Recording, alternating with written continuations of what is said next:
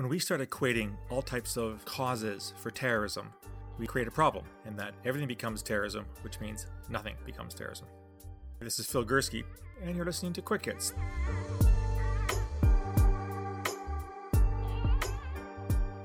If you're like me, you're probably spending an awful lot of time in front of your computer these days.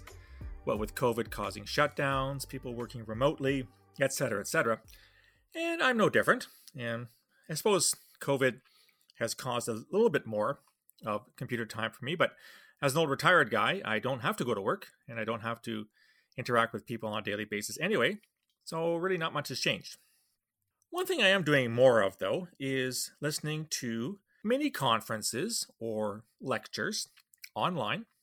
Lots of people are using the various technologies out there like Adobe and Zoom and Microsoft Meetings to hold seminars, which normally would have been done in person in the past, pre-COVID.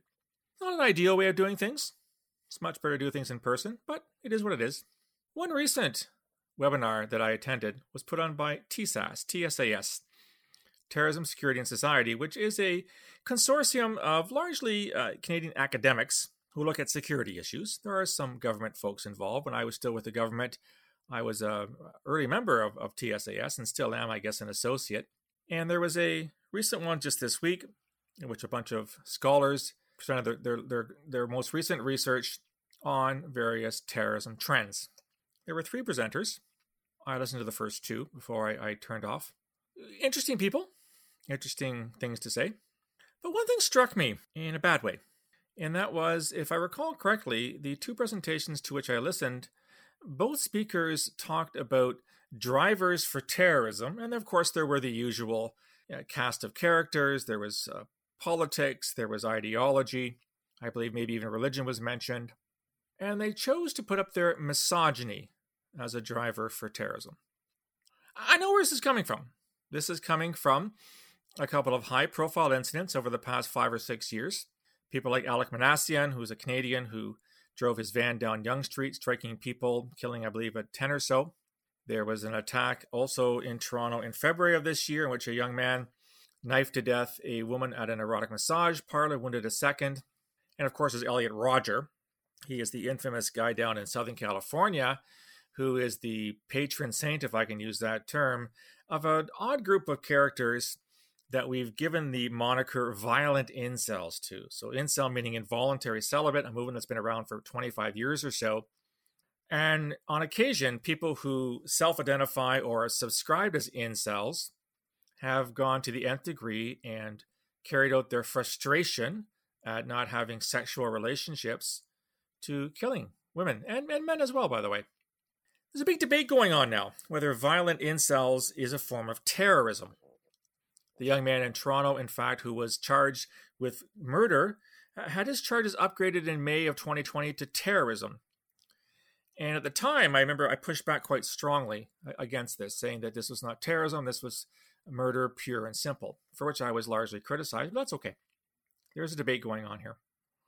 What worries me is that I'm sensing a movement that now says that misogyny is one of the largest drivers for terrorism. And I couldn't disagree more. Misogyny has been with us for far too long. Probably as long as we've had human society, we've had misogyny. Misogyny is wrong. It is an evil concept. We should do all in our capability to try to get this hatred for women off the agenda, to explain to people why it's not okay to hate half the human planet merely because of their gender.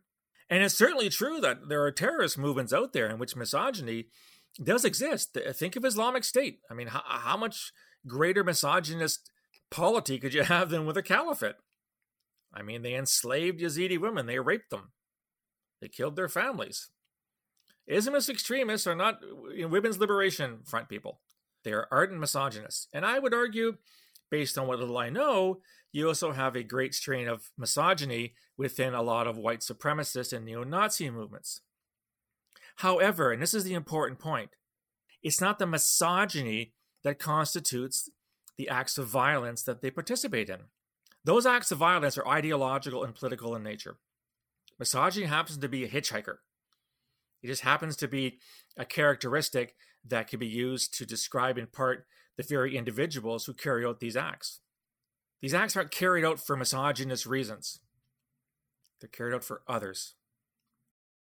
The other side of this, of course, is that if we see misogyny as a driver for terrorism, we're in big trouble because there's lots of incidents of misogynist violence, men who beat or kill their wives, men who kill or beat their girlfriends, etc. We know that these scourges have been with us and are still something we need to eradicate on a social level, but they sure as hell don't constitute terrorism. Because if they do, then a country like Canada, which averages a terrorist act once every 15 years, based on my calculation, has a terrorist attack almost every day of the calendar year. And I don't think we want to go there. What Alec Minassian did and what the young man in Toronto did, I don't have his name offhand, and what Elliot Rogers did, these were acts of misogynist violence. They were not acts of terrorism. We gain nothing by adding misogyny to the list of drivers for terrorism. In fact, we dilute it. And we open the door for all kinds of definitions and add-ons that complicate things and get us nowhere near trying to deal with terrorism. We saw this right after 9/11. In the wake of the attacks on the two towers in New York and the attack in Washington, a lot of countries jumped on board in support of the United States and tried to use their own conflicts in their own countries to form part of the so-called war on terrorism, a shitty term I've been fighting against for the past 25 years. And as a result, we had countries that were treating their populations abysmally and trying to get credit for it, or rather try to get support for it by calling it terrorism. What the Russians were doing in Central Asia, what the Chinese are doing in Western Xinjiang province, they all call this stuff terrorism because it suits their purposes to call it such. And it suits their purposes to try to get support from outside nations to help them in their cause, or at least accept that what they're doing is part of this larger fight against terrorism. This is what including misogyny is going to get us, guys. Misogyny is not a driver of terrorism. Terrorism is politically, ideologically, or religiously motivated based on my reading of the Canadian Criminal Code. And I think lopping in misogyny is a very, very bad idea. Again, I am not in any way, shape, or form minimizing the fact that misogyny is serious and that on occasion it turns out very violent and that women are killed by their partners who hold misogynist views. Those partners are not terrorists.